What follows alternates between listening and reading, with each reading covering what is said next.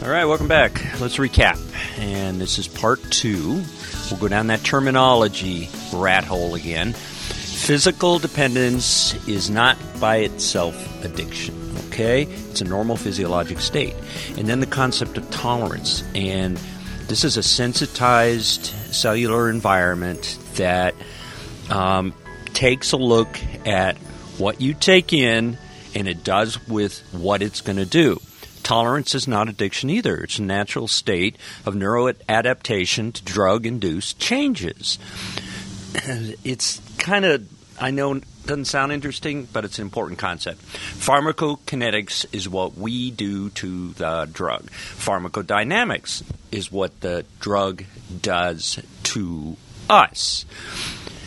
Okay, so when you get into this tolerance world and you get into the metabolism of drugs, which is so important to how they affect us, you start getting into really important concepts. But again, I acknowledge it's kind of boring.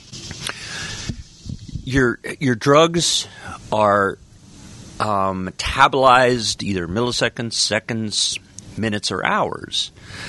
So if it's very quick, it's when they come in and they do their cellular effect and they're done.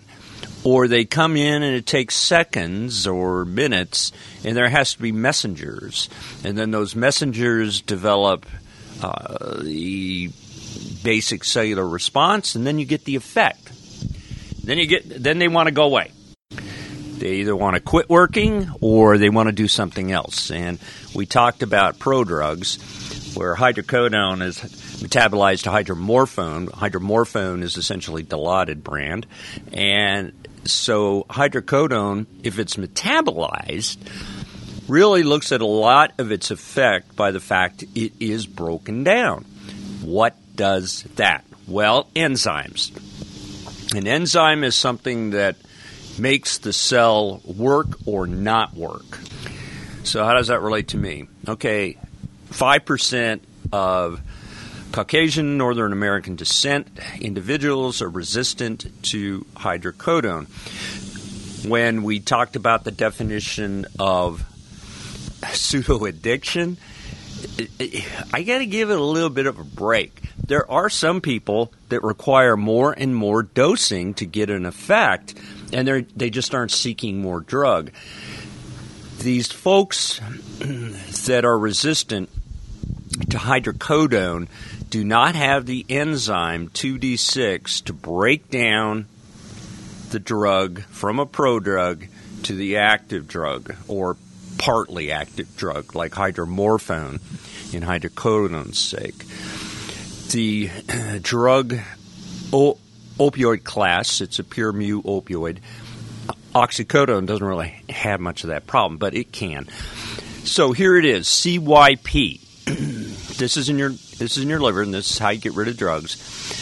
The C, that's a family letter. The Y, subfamily. The form is a number. CYP3A metabolizes 50% of the drugs. So if you have problems with that enzyme, too much of that enzymes are not enough, you're either a hypermetabolizer, if you have too much and you don't really get a good effect or long effect, or you're a slow metabolizer, and we're getting into the genetic weeds. But it's important because drugs either work or they don't work. And that's why we do a lot of agent rotations. I want my oxycodone back. Well, no, let's try something else. You keep having to creep up here. I don't want to send you away for a very expensive genetic test. I just want to do what I think is right. All we have to do is switch the drug. So you take a drug like oxycodone, methadone, whatever, mostly CYP3A, and you give them a CYP2D6, like hydrocodone, all of a sudden, the angels have sung. Things are working. We're just the opposite. Andrea Trescott talks a lot about her problem she had after a dental procedure where she was taking hydrocodone, and it was doing nothing. And so her doctor raised an eyebrow, and same thing happened to her son. Well, the angels hadn't sung. She needed a different agent, and when she got the different agent, everything was better. Andrea Truscott, highly respected, world-known individual that is not interested in using or abusing drugs. She just needed some relief. Same with her son, who's an attorney. All right, so when you get down to metabolism, it goes a couple ways. It can break down and it's eliminated, or enzymes can oxidate it and it's eliminated. And that requires energy. So in that energy pathway, the P450 reductase breaks down the drug and then it's thrown out. So in the liver, it's most important. It's more so than in the lung, GI, skin, or kidney. Liver function does a lot. There's another process called glucuronidation, and that's another day. We'll talk about that another day. A lot of drugs bypass the liver, get broken down, and some drugs just basically don't get absorbed, and they're just eliminated.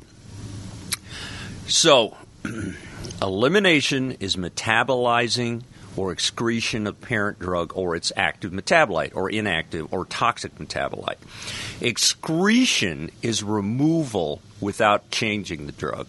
Clearance, well, that's how fast this occurs. Now, you have something that's rapidly cleared, well, it's not going to last long, bringing us to the half-life. That's 50% change in time to or from a steady state. A steady state occurs usually with 5 half-lives. You take the drug, you take another drug, you take the next dose, the next dose, the next dose. 5 half-lives, and you hit a steady state usually. That's where tolerance and dependence come in. Because as you get a normal response, you're moving a curve. That curve is either normal or to get a dependent position, you move the curve to the right. So you have to take more drug to get the same physiologic effect. What does that mean? That means if you start going back toward where it would normally be, you could be going through withdrawal because you pushed the curve to the right. Further concept of tolerance, okay? So there's this big long curve, opioid dose over time. So over time, you're seeing that you got to take more to get the same effect. I'm going to tell you this. Most addicts will tell you, I don't take the drug to get high or get that euphoric effect. That's not why they're taking it. They're keeping that drug in them to avoid withdrawal. In other words, that curve goes to the left. At that point where they feel kind of crappy, the dopamine starts dropping in the reward center. I mean, there's a number of processes that go on. That's a hedonic set point. And, you know, go look that up if you want in Google. It's not that important. It's just I feel crappy. And if you take the drug, up goes the dopamine. I'm feeling a little better. This is what's pushing meth, crack, and a lot of potentially addictive drugs because tolerance has developed. Push the curve to the right. They're dependent on the drug, a normal physiologic state. That's not necessarily addiction. Remember, you can get pretty dependent on that Starbucks in the morning, and now you need a double shot and a triple shot. It's not necessarily addiction, but you just kind of feel crappy without your coffee. Take it fast forward to the unfortunate position some of the addicts get in, and you push the drug towards the right on the curve, and it takes a lot less time and effectiveness to hit that hedonic set point. Okay, so what does that have to do with life? Well, are you dependent or are you addicted? I get asked this a lot. I don't want to become addicted. Will I become addicted if I take this drug? No, you might become dependent, but you're not necessarily addictive. So, back to the 5 rules. Pain is a description. It's not an entity. You must have a diagnosis. Low back pain is not a diagnosis. It's a description. Referral rule. If you don't think you believe in this problem or you think there's a problem with the relationship, you can't really treat the problem, at least not effectively. No more so than with, say, fibromyalgia. That's my wife calling me for lunch. Okay, know thy meds, 5 classes, pick 5, and from a compassionate standpoint, I want to relieve pain, but from a realistic standpoint, I want to improve function. Do not chase pain. It's here one day, it's there the next day, and you never know where it's going to be. Don't chase it. Treat the problem, know the diagnosis. Okay, so I often talk about pain, addiction, and depression being the same thing. So, well, is it pain, addiction, or is it depression? What is it? Well, the reward pathway is this primitive part of the brain behind your ear, and it is driven by emotion, not logic. Spock is logical. Kirk is a crackhead. And progression of disease, basically any disease, but let me pick addiction, is there's recreational and occasional use and recreational steady use, reward-driven use. This is when being high is not cool anymore. It's basically habit-driven. And it's not rewarding. Maybe the first use of the day, I would say that would be the biggest bump because you've restored some of your dopamine in the central nervous system and you get a bump. It's a transition from one part of the brain to the other part of the brain. If you want to know the names, it's ventral striatum and transfers to the dorsal striatum. You can forget that quickly if you'd like. And then there's habit-driven use that leads to compulsive use. You got to have it. This is where people really get into the emotional aspects of pain, and I see it every day in my practice. People come into a clinic like mine with expectations. This is a pain clinic. You're going to treat my pain. But it's very difficult sometimes to draw the line between pain and emotional seeking drug use. It's very difficult. It isn't as easy as it sounds. And then there's denial. Oh, I'm not an addict. Why are you calling me an addict? Well, I never called you an addict. I'm an addictionologist. The motivational interviewing is really a big part of our discussions. But what they hear out of my mouth and what their brain processes might be two different things. That's where the crash starts, the kind of bottoming out. People, they have a hard time understanding that, no, it's not normal to have drugs going through your veins or alcohol going through your veins, whatever. It's not normal. And there has to be, as we say, benchmarks, or there has to be an exit strategy to what you're doing. If you have a disease state like cancer, there's no exit strategy for medications. And we have to use terminology very differently than if you're somebody that has a broken arm, bone break, bone hurt, but bone is not going to hurt forever. And there needs to be an exit strategy. Same with a lot of dental surgery.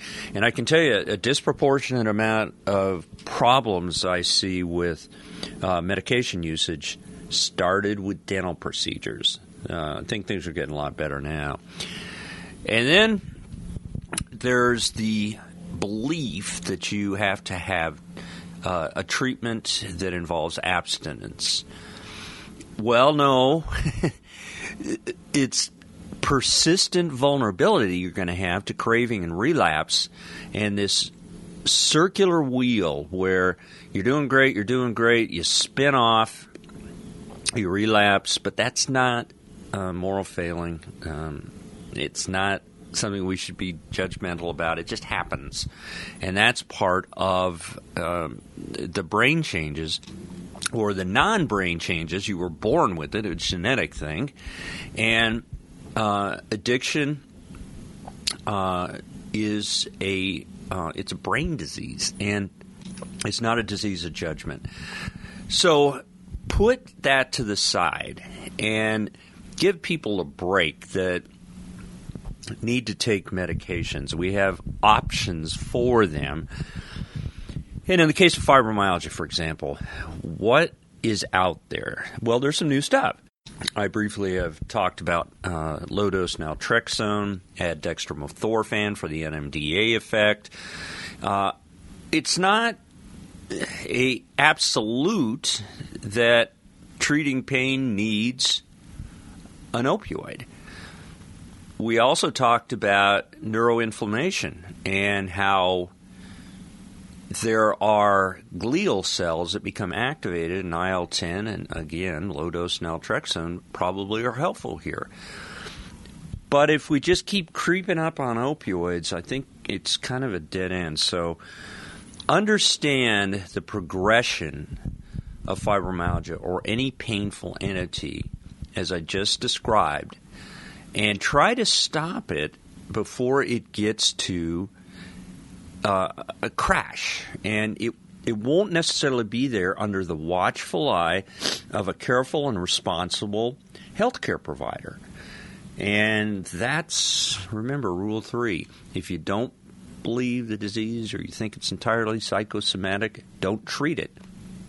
If you go see a healthcare provider that just keeps piling on the Lyrica, the gabapentin, brand name, Lyrica, it's pregabalin.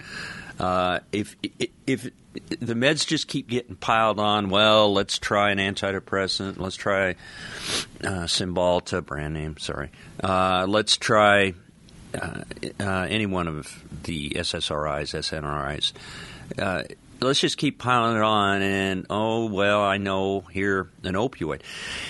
When you get in that lane, that opioid lane, you get what's called a mu effect. The mu opioid receptor is responsible for euphoria. So why wait for an antidepressant to work, or in the case of 40% of individuals with mixed depressive disorder, it doesn't work very well.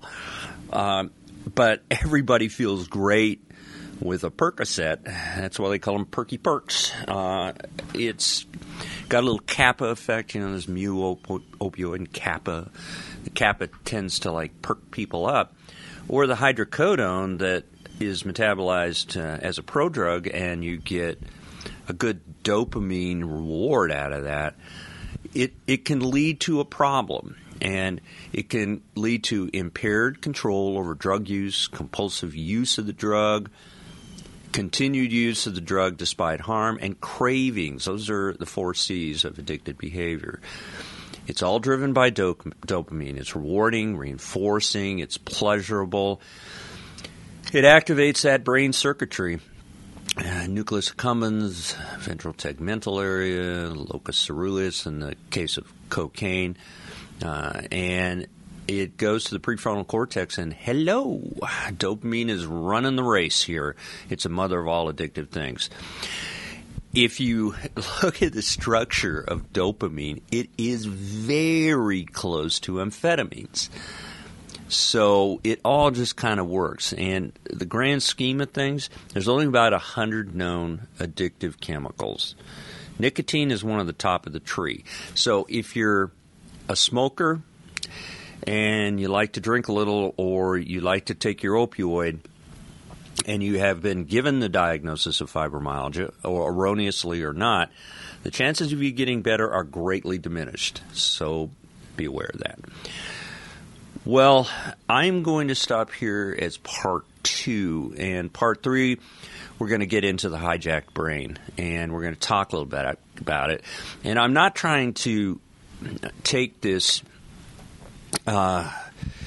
lecture that I did as a serious peer-reviewed CME event into anything more than just some facts to understand pain and how we think.